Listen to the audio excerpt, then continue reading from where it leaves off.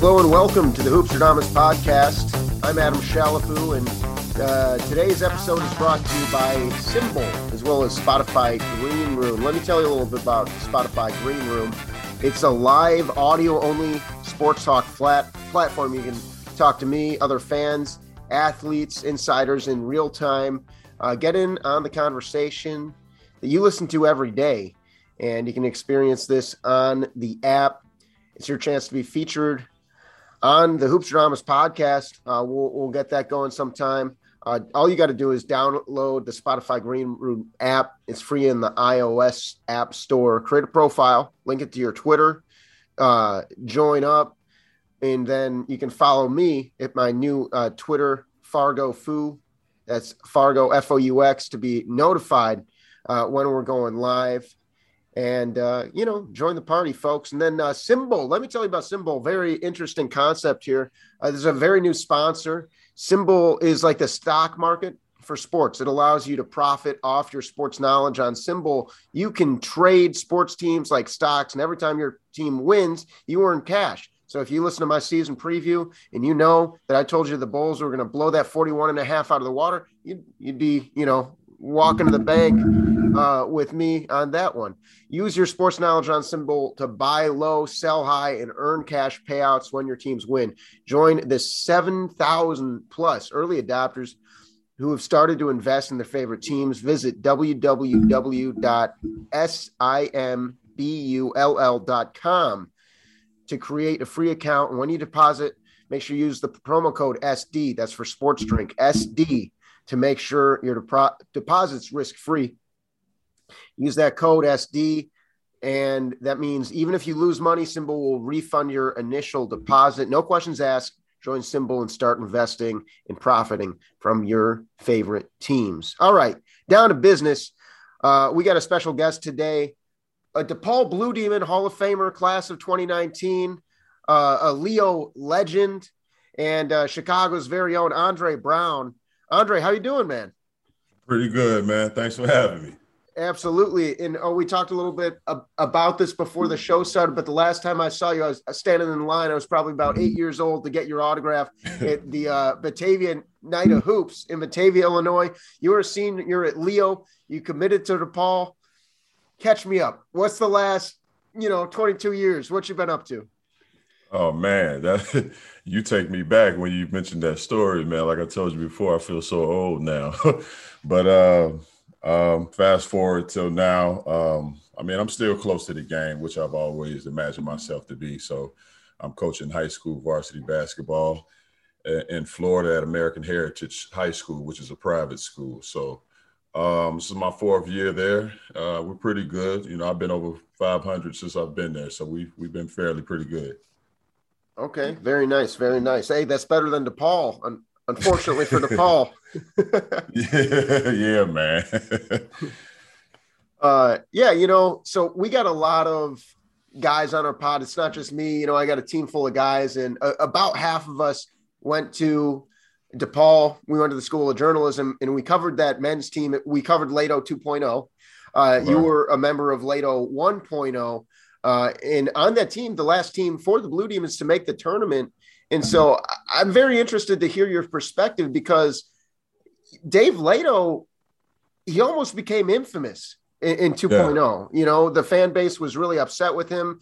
It looked like they were going to have a good year prior to the COVID-19 pandemic. It looked like they might just squeak into the tournament. They got off to a really good start. They beat some top flight teams. I believe it was either Texas Tech or Texas A&M they defeated.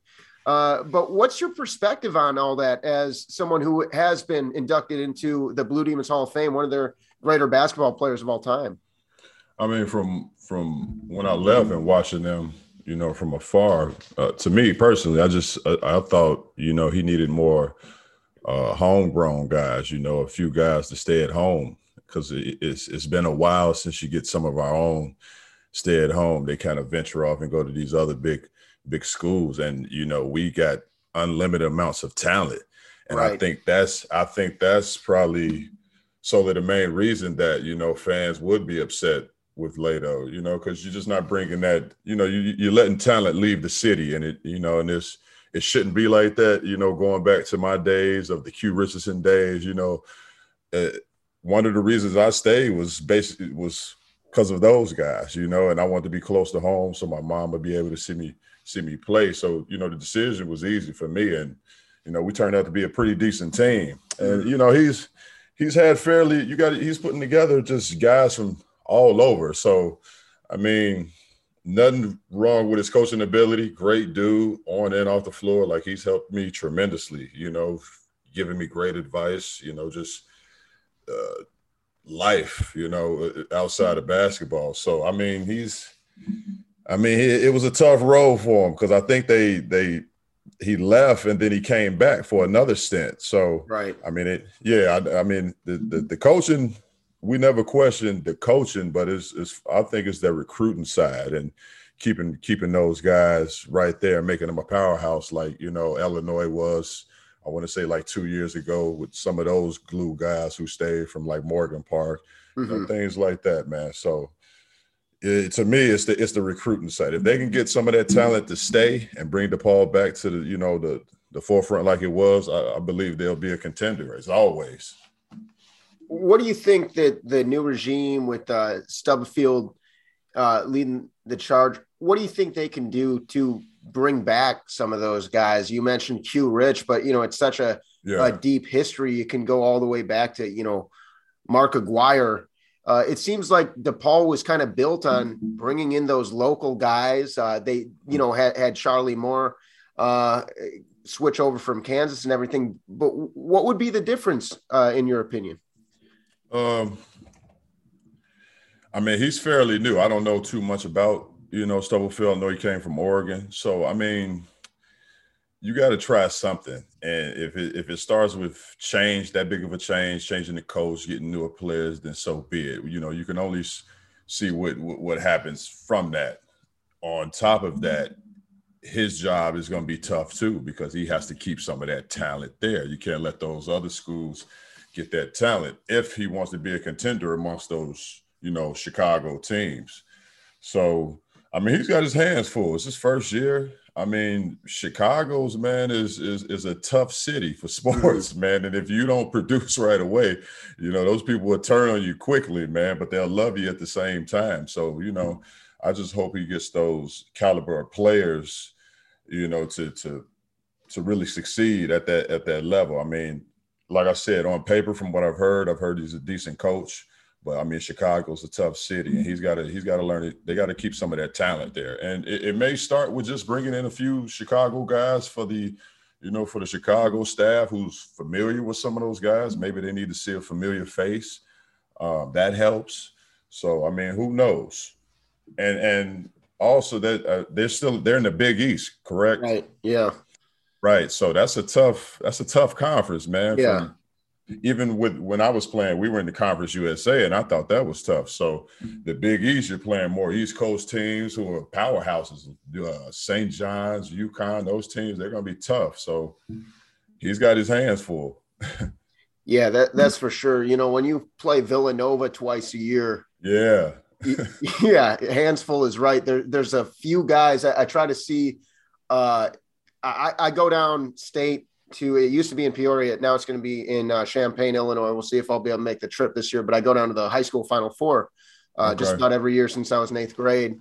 And I remember seeing Jalen Brunson when he was at Stevenson. He went for 56 against Whitney Young, led by Jahlil Okafor. But then I got to see him when I went to DePaul, and I was, getting to see him with Villanova, and then got to see him with the Dallas Mavericks.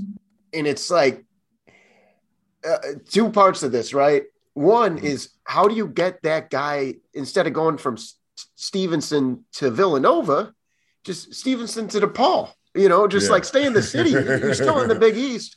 But that's got to be, really frustrating. And I know it's been very frustrating for the fan base. But I do agree with you that I think that is the difference maker, because in that short amount of time, relatively short anyway, you see guys like Derrick Rose come up. D Wade, he's from Robbins and he goes to Marquette, Cool, right. Jaleel Okafor. DePaul wasn't, and he mentioned DePaul wasn't even recruiting him. Yeah. You know, it was crazy. And that's like the kind of talent where if you have Dwayne Wade in a Blue Demon uniform instead of the Marquette uniform, we might be talking about a completely different program. Like that's someone who Marquette already was a very good basketball school, but I feel like he did take them to the next level. And it's interesting. Like DePaul's maybe still waiting on that guy to kind of return them to glory. I mean, I can see that it only takes one guy, you know, for guys to follow suit, and it's got to make sense. You know, it's got to be a complete team. Like when, you know, mentioning the Q days, you got to think, you know, with him, Lance Williams and Stephen Hunter and Bobby Simmons, of, you know, some of those names, they were all different positions. So that could be their starting five right there all along. And that was more appealing to me and Amari, and made our decision so much easier because, you know, we wanted to play with guys we knew and guys that knew us. It just made it more comfortable. Then you got that Chicago home base behind you. It just made it a lot easier too, you know, and DePaul is homegrown, man. And it's more familiar than a lot of those other schools. It's Illinois, Northwestern, you know, DePaul's was at the top, you know, of schools that guys really want to go to. So they got to get back to that high recruit stage where they're keeping the home talent in. It only takes one or two guys, man. And, you know, that guy is going to bring over guys who wants to play with him, and, you know, they're going to win at DePaul. One of the things we kind of thought might be a challenge that is now gone. Well, I mean, it's still there, but DePaul's not playing at the All-State anymore. Now, you played at the All-State. And so just, if you're not from the Chicago area, let's provide a little context. So that's, what would you say, about 30, 45-minute drive from campus to the stadium. And so, it was very difficult for the fans to get there. And now they got this unbelievable arena where the Chicago Sky, you know, just won a championship this past summer. Beautiful facility. What do you think about the Wintrust? And do you think that is going to help DePaul kind of become a more appealing destination? Yeah, for sure. Like you said, the fans want to be closer, so it makes sense. You're going to get people who've always wanted to go to those games, get to go to those games. They get the opportunity to see, you know, DePaul. And DePaul's always been a great school, with great program, great coaching. So it was major when they put that gym right there, because it just made sense. I mean, I'm upset that they waited till we left to do that, because the facility is just off the charts. You know, we had saw the blueprint before it was even thought of, and was like, wow, it's crazy. It's like an NBA facility. You know, they had everything in there, and that's also one of the appealing things to get some of those players too. You know, that was something they needed to have, because players want to see that type of stuff. You know, it just makes them feel comfortable. Like, wow, you guys got gym here, and you got facility, you got cold tubs and all this other stuff. You know, they're not used to seeing that. I know I wasn't. So that's a plus, man. That was a major plus. Now they got to keep the talent inside that, you know, inside the city. To get DePaul back to that forefront, man. But the major plus with that, with the Wintrust. Do you think that it creates kind of a bit of a catch-22 from a recruiting aspect, where maybe they can't recruit till they win, but they can't win till they recruit? I don't know. I mean, it's hard to say, man, because like I said, when Leto was there and when we was there, he really didn't have to recruit as much, because the guys who were there with me were already kind of there and solidified. So he pretty much had a team without really, he only brought in a couple of his guys. So the next test for him was that following year. Now, can you recruit? Can you get talent to stay? And that was one of the biggest issues with him, because I know when I was there, a lot of guys wanted to play with me. but I was on the verge of leaving or staying 4 years at the time. So guys went different places. So I know once I left, it's like, nobody's from Chicago on that team. Why, as a player, why would I go over there? I'm not familiar with Lato. He's an East Coast guy. Players take that into account. Does he like my style? So I mean, it could go both ways with that, man. But I know it starts with that recruiting. You just never know. Yeah, definitely.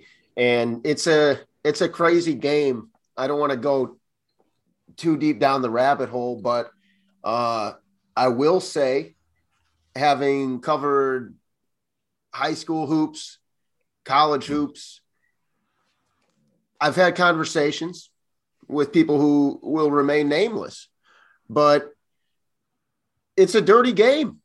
Yeah. And the game's only gotten dirtier. And so it's tough to run a clean program and to win. I've talked to people who said, well, DePaul doesn't cheat enough. well, probably now, but they did. Yeah. so I mean, it all depends how you're doing it. I mean, somebody's doing something, man. Let's just be real. That's why they made it to where as though some of these athletes are getting paid now, because it was ridiculous. Like some of these kids don't have anything, so that was a plus as well, having these kids get some of that money along with food and, things of that nature. Because a lot of guys' jerseys get sold and they don't get a percentage off that. So I'm glad they favored the players more so, because in the end we suffer. Then they get mad when we take something. I mean, we never had anything. So it's like, what do you do? So, but I mean, some programs do it. I'm not even going to say that. I think all programs do it. It's all based on whether at the end of the day, where the player wants to go to school. Yeah. Where he seems fit, if he's trying to go to the NBA, you go to that spot that's pretty much, the gateway there, going to get you there quicker. You don't have to play behind other players. So all that goes into account. Absolutely. And before we move into the NBA part of our discussion, real general question, but what was your favorite moment being a DePaul Blue Demon as a player? As a player, I had so many, man. I'll say this before I even we made the announcement that we were going to DePaul, and I remember going to the game. This was after our announcement. I remember going to the Cincinnati game. They were playing Cincinnati. It was a huge game. It was packed. Cincinnati had like DeMar Johnson, Kenyon Martin. Like they had a tough team. We had Quentin Richardson, Lance Witt. This was like their few first games. It was, and walking into the arena, it was like, wow. Because growing up, as a player, the one I idolized was Kenyon Martin. So I was, people used to always compare our games. I'm like, nah, he's better. He jumps a lot higher, but I can see, where the similarities come in. So I would always like to watch him. So just walking into that gym was like such a huge and amazing experience, something I really never felt. And I was, at that point, I was kind of happy about signing with DePaul and getting to meet the players after that, man. I was just in awe and just couldn't wait to get started.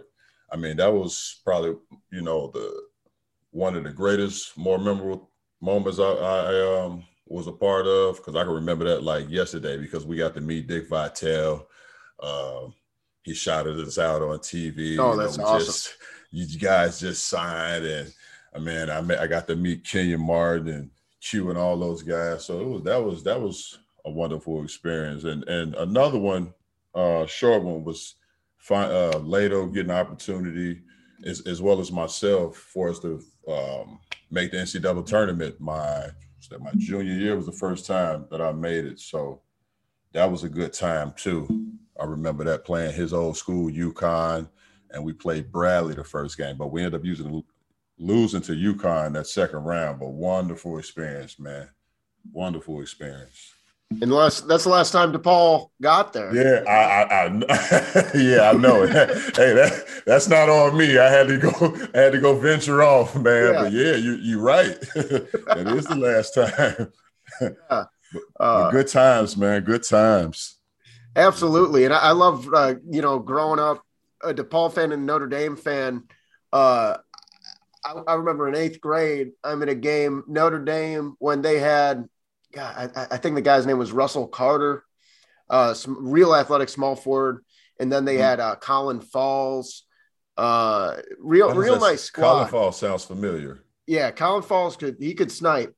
But Wilson Chandler gets the steal and puts it away at the buzzer, like on a dunk. It was incredible. But I used to, that was appointment television for my family growing up, that Notre Dame DePaul rivalry.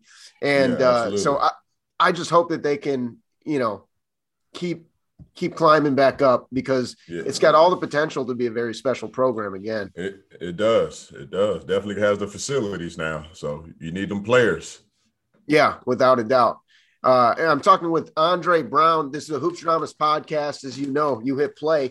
And we want a quick shout out to Symbol. It's sports stock market, essentially, and it allows you to profit off your knowledge. 2 ways to make money. First, every time a team you own wins, you earn cash. You win that payout. Second, just like the stock market, if you think a team is going to increase in value, you can buy low, you can sell high. Use promo code SD to make your first deposit risk-free. That means even if you lose money or just decide the market isn't for you, Symbol will refund your initial deposit. No questions asked. Also, Spotify Green Room. It's simple. It's easy. Live, audio-only sports talk platform, free to download and use. You can talk to me and guys like Andre. Perfect for watch parties, debates, post-game breakdowns, reacting to breaking news. Share your own experience on the app. Spotify Green Room is free, audio-only social media platform for sports fans, just for sports fans. Start or join ongoing conversations, watch games together, react to the big news and rumors, talk with other fans, insiders, athletes, executives, and more. Join in the conversation. And, might get a chance to be on Hoopstradamus Pod yourself. I'll be hosting these rooms, probably looking at some Tuesdays. We'll see. That's yet to be planned out. But all you need to do is download Spotify Green Room. It's free in the App Store. Create a profile, link it up on your Twitter. Give us a follow. I'm on the Twitter Fargo Foo, at Fargo Foo. Follow us, the Hoopstradamus Pod, and we'll be going live on the Green Room eventually. So come give us a shout. Anyway, back to the conversation here with Andre Brown. Andre, you played a few years in the league, and that's just an insane accomplishment to get to. Just getting in the league is, I got to play once with the Harlem Globetrotters. I got when I was in Great Falls, I got to play as the for 2 minutes, but I got to sub into that game. And I remember I'm just like, I'm out there, with like my black tights, my D roses on, and I'm like, this is my moment, And I missed a layup so bad that it looked like an alley-oop, and they counted it as an alley-oop. And the guy slams it down. In that moment, Andre, it was too big for me. All right. Well, I can't imagine, I didn't even play high school hoops. All right. I was already like, I better be a coach. I'm a little too short. Hey, man, you had your moment, man. You're supposed to shine. Oh, yeah. Well, don't tell anyone. Hopefully no one listens to this and they don't know the secret that it was a missed layup. But because the guy's alley-oop to Shalafu, But anyway, all that to say, what was that like? Reaching the dream for real, not being the celebrity guest, but reaching that dream for real, making it the NBA. Oh man, dream come true. Because my story was different. I didn't go right there as I envisioned or thought I would. Growing up, I had it panned out that I'm going to get drafted first round, go here, go to this city, such and such. But for some, it don't work out, that way. So, but I end up going to Korea my first year, worked on my game, made a little bit of money, came back that following year, went to the it's the G League now, but it was the D League when I went there. Got drafted, played well, got my first. Like I was one of the was two guys I believe who went early. I was one of the two. One Kenny Azubuike, okay, who ended up going to Golden State that year. Yeah, and I was the second. Yeah, great player, plays very hard. Yeah. And I was the second. I ended up getting a call up from Seattle. And man, when I tell you, my mom was one of the first, phone calls I made.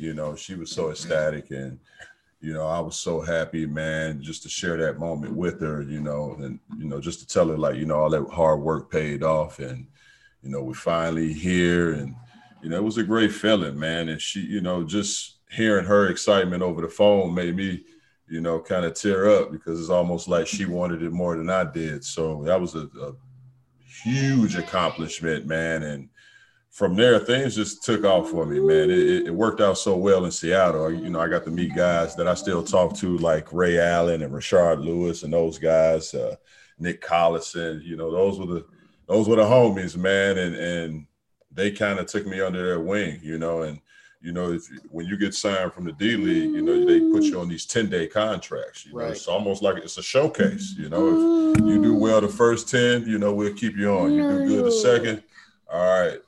Man, when I tell you, those guys vouched for me, man, and wanted me for the, remaining of the season, it just made me feel welcomed and accomplished at that point. So great feeling, man. That's another one of those things, in your life that that not many get to experience, but just to share that story is just exciting in itself.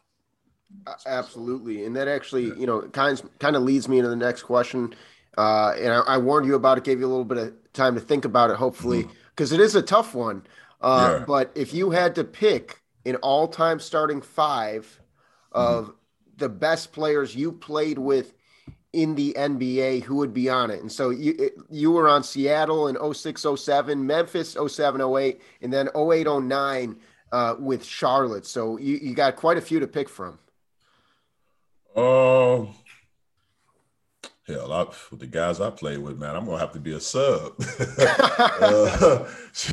Man, Paul Gasol, Ray Allen, Rudy Gay, Kyle Lowry would probably be the one. And that's Ray a Allen young Lowry, but he was scrappy. Yeah, we call him Butterball, man. He's actually slimmer now than he was, because he was a little fat, pudgy point guard. But yeah, I put Kyle there. Oh, you know what? I take that back. I'm gonna take Mike Conley. Ooh, I played with Mike as well. Mike was on that team. You got Mike. I'll take Ray Allen at the 2. Put Rudy at the 3. You got Paul Gasol. And I'll put Paul at the 5. Who's another 4? Play with Stromile Swift too. Hell of a player. He could jump out of the gym. He was jumping out the gym. That Memphis team, those were my dogs. You know what? I'm going to put Rashard Lewis at the 4. Okay. Hey, that's modern. I like that. Yeah. I like that. I got Mike Conley, Ray Allen, Rudy Gay, Rashard Lewis, Paul Gasol. I'm going to have to go back and listen to my interview with Kendall Gill, and I'm going to have to compare your guys' team. Because you guys actually both have no. He had Gary Payton. I almost got confused because the Gary Payton Ray Allen trade that happened. Yeah. But yeah, that's a hell of a squad. You got a lot of shooting between Conley, who only got better, and everybody's at their true positions. So it'd be a lot of mismatch for other teams, because Rudy's big at that 3 spot, 6'8" wing player. You got Ray, who's just unbelievable. He does everything. They call him Jesus Shuttlesworth. He does it all, man. Yeah, and Rudy's not as bouncy as he used to be, but that high IQ, and he can still hoop. Yeah, still a smart player, man. Still got that game now. Yeah. I like that team. Yeah. All right, now, who would you say? Maybe you can do like top 3, or if it's a clear cut, it's a clear cut. But some of the toughest guys you ever guarded? Who are your toughest assignments? I regarded Kevin Garnett. Yeah. Al Jefferson. Okay. Some tough battles. Man, Memphis, we saw, I would say, in between Yao Ming and Zach Randolph. They were tough covers. Damn. Yao was tough. Because I felt like I saw Yao so many times when we were playing in Seattle. It's like, with those West Coast teams, you see teams 4 times a year. So in Memphis, I saw him a lot too. But I remember my first meeting with him. And I'm laughing because I remember it clear as day. He came in on offense, and I must have gave him he was running down, and I gave him like a bump, like a nudge, kind of hit him below the belt. Didn't think nothing of it. Just wanted to let him know I was there.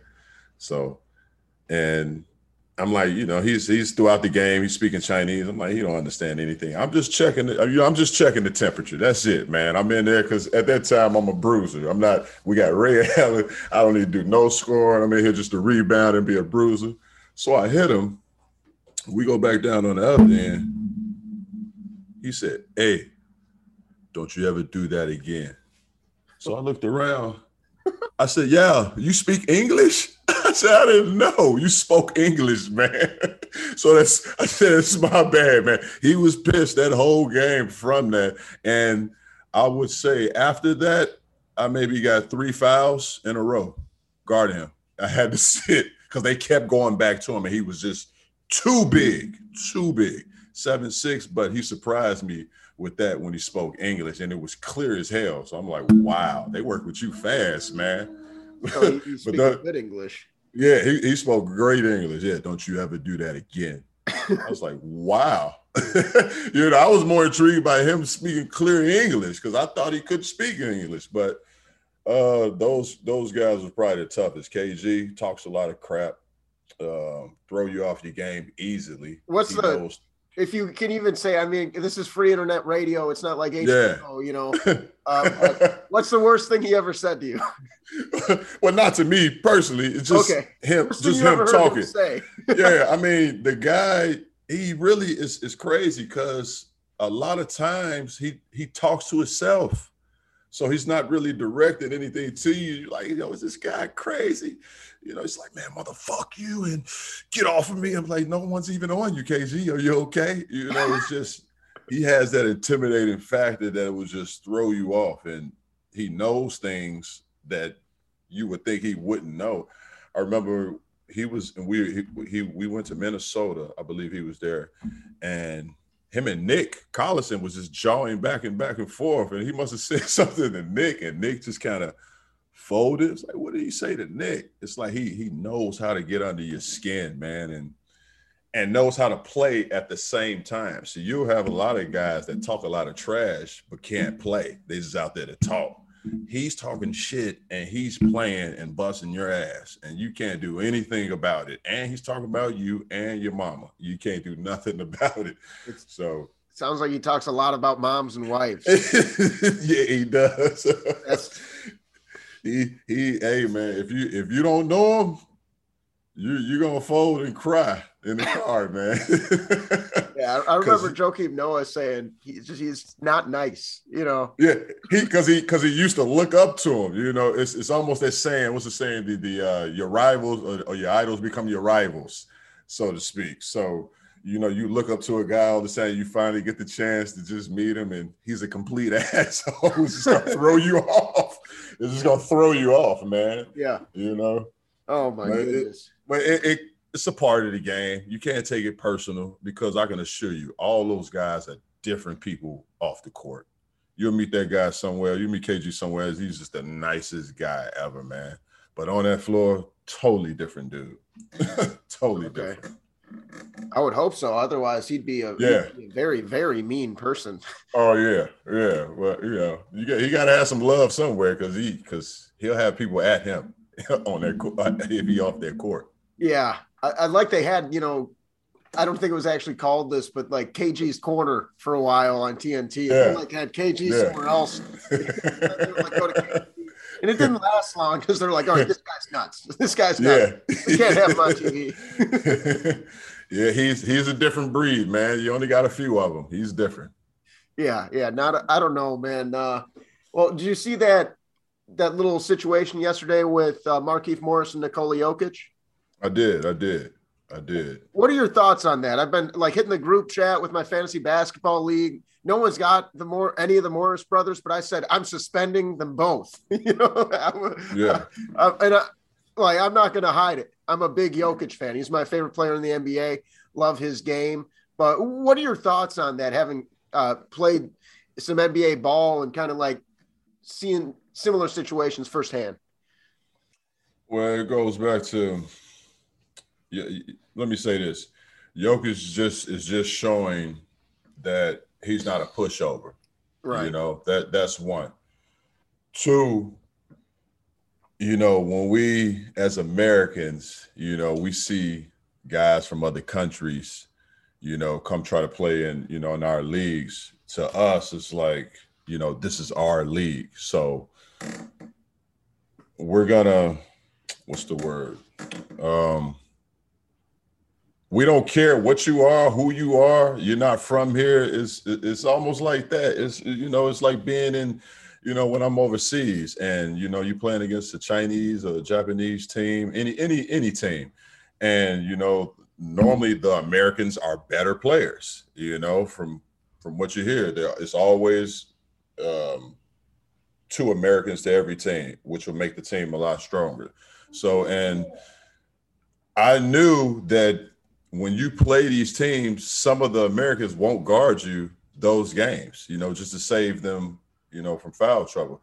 So me personally, when I see a Chinese, anybody other than an American guy, I'm busting his ass because I'm thinking, you know, their game is lower tier than ours. So going back to that Jokic situation, that's just one of those issues where, look, man, we can play basketball, but like, don't think I'm a pussy, you know. And he's not. He's from Serbia, right? Serbia or I believe so. Those boys don't play. I've played in Serbia. I've played in Iran, you know, and those are some big boys over there. And I thought both of them were kind of two dirty plays. I think Moncrief instigated it. I would have retaliated too. The old me probably would have retaliated, but I would have made sure he saw it. Like I wouldn't have done it like Jokic did it, you know, because in that instance, you never know when the player's back turn, you can do, you know, you can do anything, man. He hit him. You just never know. He can do something to his neck. The NBA, when you hear these injuries, this crazy injuries, like how the hell did he hurt that? Plantar fasciitis and syphilis, all these big words, you know, but it's. I commend Jokic because when you rarely see him get upset, you know, you don't see him fighting guys. He plays the game the right way. He's unstoppable down on the post. Like no one can guard this big dude. And to see that just shows seeing that moment and also the moment when they played Phoenix, when they were about to get swept. One of those moments where he got frustrated. It was the only time I've seen him really get frustrated. But, I mean, to me, in my opinion, I thought both players were pretty dirty. They could have handled it a little bit better, but I don't think that it would have – I think it still would have escalated. Even if it didn't happen in that moment, I think they would have just been staring each other down in the games and still looking to chop each other up anyway. So, but, like, hats off to Jokic, though, you know? I commend him, man, because, I mean, like, you know, it's whether you like it or not, we're going to test you. Yeah. We're going to test you. We're going to see if, you know, if you're about that life, and apparently, you know, he is. I mean, the dude is 7 feet, 285. So, and when I saw the push and I saw his body jerk like that, I was like, oh, shit, he really got pushed. Because it's hard to move that big dude. So when you do see a movement, he really got pushed. So, I mean, I understand, man. I would have did the same thing. You know, you pay the fine later, man. He got it. Yeah. But, then you got to go back to the history too. The Morris twins have known to be, Thank you. Because that's what I'm saying in the group chat to my friends. I'm like, no, they've been known to be, they're dirty, man, and unfortunately, whether we like it or not, it's a part of the game. You got to get under guys' skin. You got to throw him off. And that was one of those moments because he did that and walked off. See, we all assumed that Jokic is soft. So we're going to test him. And in that moment, Jokic is not soft. Yeah. Because if you look when Luka Doncic plays, everybody tests him. Mm-hmm. They always test him. They always bumping him. They pushing him. But what does he do? He keep coming back with that smile. He keeps shooting them daggers, and he's talking big trash. So those players are different. The game has changed. Those overseas guys are coming to play, and they can play. And they're showing you they're not that soft, man. So hats off to Jokic, man, but they're going to get fined. Yeah. I think that, sometimes, like if you're a Markieff Morris of the NBA who might log some minutes at this point in your career, but you're never an all-star and your best days are ahead of you or way behind you. When you can get under someone like that skin and you can get them to take themselves out of the game, it's kind of like in chess, you're sacrificing a pawn for a queen. That's what he's there for. Exactly. Now keep in mind, everybody in the NBA can play from 1 to the 15th guy. All right. You can't ever get that misconstrued. Mm-hmm. But they all have different roles. We all grow into different type of players.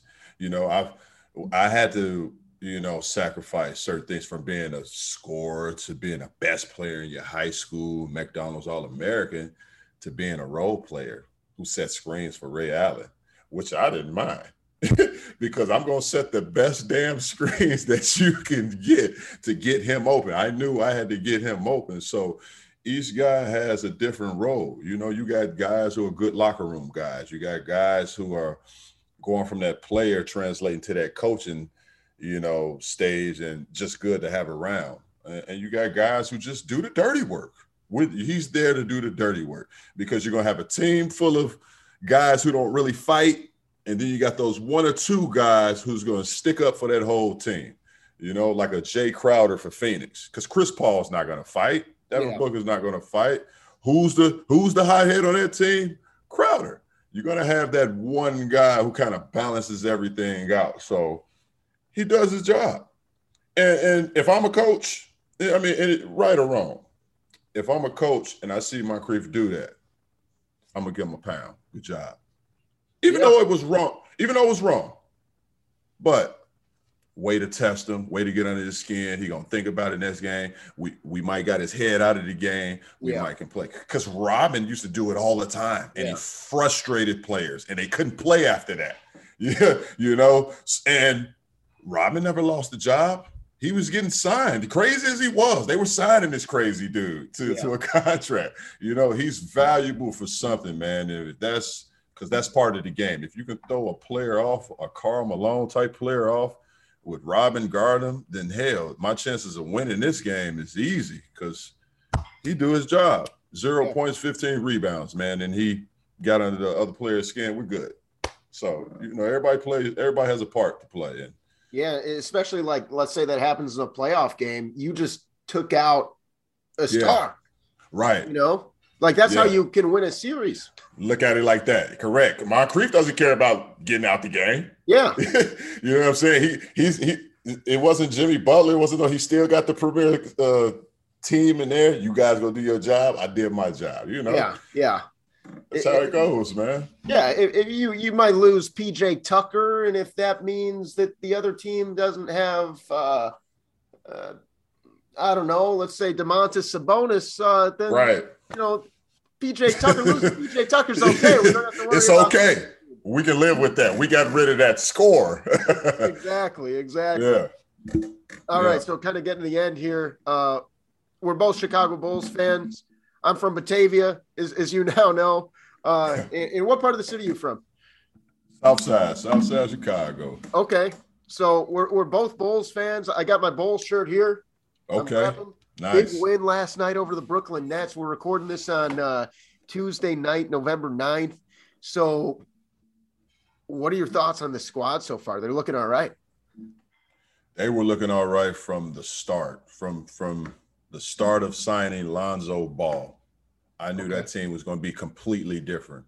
Lonzo Ball is a hell of a player, and he's a pure point guard. And with that size, that's what Chicago needed, that type of player, because Chicago is big on guards, we like the flashy guards and, the efficient type players. I remember it was talk about LaMelo going over there as well, and that could have worked too. You just think of the history of the D Rose and those type of players. So when they signed him and kept LaVine, I said, okay, they're gonna be pretty decent. Now you bring over a guy like Caruso, who's a very good role player and underrated, and you bring over DeMar DeRozan with Vujic, if I'm saying his name correct. Yeah, Vucevic, who they got by the trade deadline. Yeah, that's a hell of a team. That's a major change. And it's no surprise that they're starting off like this. It's no surprise. I think they got the right group of guys around each other. The chemistry looks crazy, like they've been playing for years. Yeah.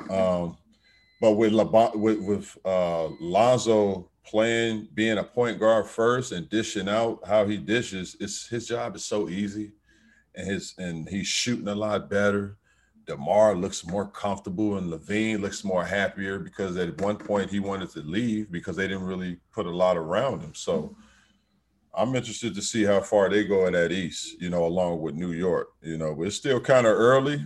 I like the start of it. So, I kind of can't make judgments now and kind of critique, but I like the start of it, So we shall see. We shall see. Yeah, I think that the pieces fit each other really well. And it makes sense for the identity of the team, which is, get out and run. I love the Lonzo pickup. It makes them gives them the ability to turn any game into a track meet. Right. And I don't know if there's a more athletic team in the NBA. That's kind of crazy but if you really think about it, you got Derrick Jones Jr., Right. I forgot about Derrick Jones. And he's a crucial piece too, because that athleticism he brings to the power forward position, even though he's not some huge, 6'10", 7-foot guy, he can get up and block a shot with the best of them in the league. You got, Derrick Jones, and then you got Zach LaVine. Those are two guys who won dunk contests. Yep. And then Caruso's an underrated athlete as well. DeRozan, we all know what he can do. Yep. Lonzo. So it's like, if you get caught playing the Bulls game, there's a good chance you're going to lose. And so even though they're loaded on paper, I think the X factor for the Chicago Bulls team is they're going to make you play their game. And I just don't know how many teams in the NBA are capable of playing that same game with them. Like off the top of my head, Phoenix, Milwaukee, Miami. Maybe Milwaukee. Maybe. They got to chase those young boys. They look young and spry and playing above the rim. And Vujic is a load down there, man. He's shooting. He's a spread five. He's shooting threes too. So that's a hard cover, man. The DeMar he looks so comfortable out there. He gets to all his spots. Mm-hmm. The mid range for him is just ridiculous. They got a nice bunch over there, man. Hopefully they can stay healthy and make noise, because the East right now is up for grabs. Like Boston's not doing well. Toronto sunk. Philly with Embiid out is going to be terrible with that saga fiasco going with him and Ben. So they have a real chance. and these games are about to come fast, so they got to take advantage and load them up now. Because you got teams like Charlotte coming, Indiana, they're going to be coming. Those teams are going to get better 20 more games in once they start to mesh. Indiana's just got to get healthy. They're just, working Caris LeVert into the rotation. And then Malcolm Brogdon was out pretty much all last week, but that's someone who's, in my opinion, Malcolm Brogdon, I see him like a better Kirk Heinrich. Like, Okay. he's just a floor general. Brogdon's going to make the right decision. I feel like for some reason, people just kind of overlook him, but this guy's like a 6'6" dude who can realistically play 1 through 3, but really play the hell out of that combo guard. Yeah. He's leading the team in points attempted. And, you know, the reason I say Kirk Hinrich is just like a really smart player out there, and he's going to knock down shots. He's not flashy. He's not. He reminds me a lot of I don't know if if you know Andre Miller. Okay, yeah. Don't say much, coachable, likable guy. The game's not real flashy, but it's like it's one of those moments where you look at the box score and you like, he has 30. Yeah. The hell? You know, one of those guys that just surprise you at the end. Like, he does his job and he does it well. And he's all across the board. He's giving you points, assists, steals, things like that. Yeah, hell of a player, very coachable. He's not a flashy dude. Like, he would fit well with San Antonio, that type of team. Yeah. For a team like Indiana with those guys over there, it's just like, he's basic, but he gets the job done. He gets it done. Yeah, I was surprised that Philly didn't take the bait on a possible trade for him for Simmons. You need more. You're going to need more for Simmons. Yeah. Well, what do you think about that situation? Because Simmons, it's like such a weird situation where he's kind of tanking his own value, but at the same time, you want something fair back. But how do you even manage that? They're not. This can go on for another 4 years because he has 4 years left on his contract. Oh, he's just going to be forfeiting money. Yeah, man. They got to get him out of there. It's clear. It's obvious he don't want to play. There. I think he needs a fresh new slate, because once the fans turned on him, I think that did it for him and made it kind of tougher for him to come out and play. I just would have sucked it up, like, fuck it, y'all gonna like me or not, you can boo me all day, I'm still getting paid. Like when Pau Gasol got traded when I was in Memphis, we traded Pau Gasol for Kwame Brown. Oh, you know what I'm saying? And you'll be amazed by the stuff these fans used to say to Kwame. You know what I'm saying? Just, he would hear it and I know that he's heard his whole career. He's heard it. But what's so intriguing about that situation, like, he took it all in and didn't really care. Sat and was the same person, like, look, I got paid, it doesn't matter. It didn't bother him at all. He was the most humblest dude, like, real cool dude, man. And the perception of him was totally, like, false. Like, it's just totally different. Like, you wouldn't believe that this guy can actually play basketball. He just has small hands, you know what I'm saying? And he was a big 6'11" dude. He was strong. But I remember just going into those arenas, they was just heckling him, man. It's just killing him. And he was just, kind of rub his chin, showing him his watch, just kind of being sarcastic. Like, he didn't give a damn, man. Yeah. Yeah. So it's one of those situations, man. The fans are brutal in Philly. So I get it. But can you really play somewhere else? Because they're going to expect the same thing, Yeah. I think if he comes back, even if he doesn't make the threes, even if he shoots them, that crowd will love him. Yeah. Even if he take 3 threes, they could be all air balls. They'll still love him. The fact that you don't take them and you just kind of fold it, that's doesn't sit well with them. Yeah, it seemed like he got afraid to shoot. Yeah. The confidence is down. So when you're afraid and your confidence is down, you don't even want to take the shot. He had layups he was passing up. Yeah. And I think that's like the most undervalued, analyzed aspect of sports, in my opinion, is the mental aspect, the human aspect that, like, I mean, I remember, I'll leave the names out of, but I covered this kid who's a really good high school basketball player, now plays college football. And he hit me up after this game, and it was a really tough loss. They blew a 13-point lead in a really big game. It was like the conference championship.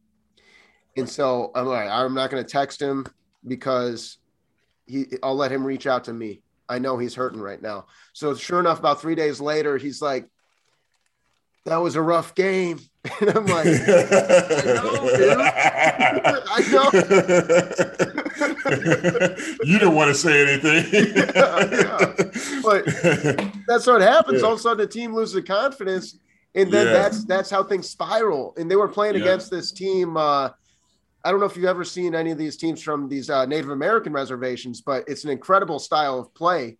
They call it res ball. There's like a Netflix documentary about it, but it's like the only thing I would compare it to would be like those before they got Birdman Heat teams.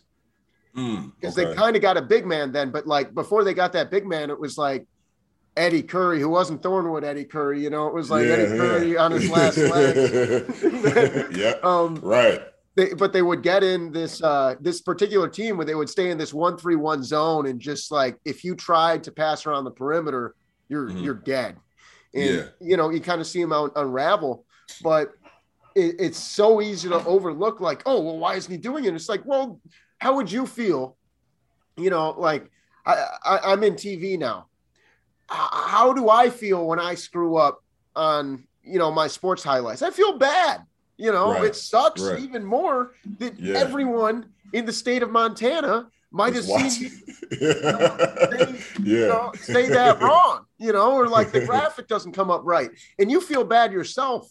But then when you're in the stadium, I can't even imagine, the pressure in the malice, the just disrespect. Yeah. It's like you guys aren't out there to just, entertain these guys. You are to some degree, but like you guys are human beings, and you can hear it all too. It's not like you're playing in a plastic bubble or a box where the crowd is on the outside and you don't hear any heckling or anything. You hear everything. I can't imagine it, man. You got to have tough skin. The people I really feel bad for is the referees.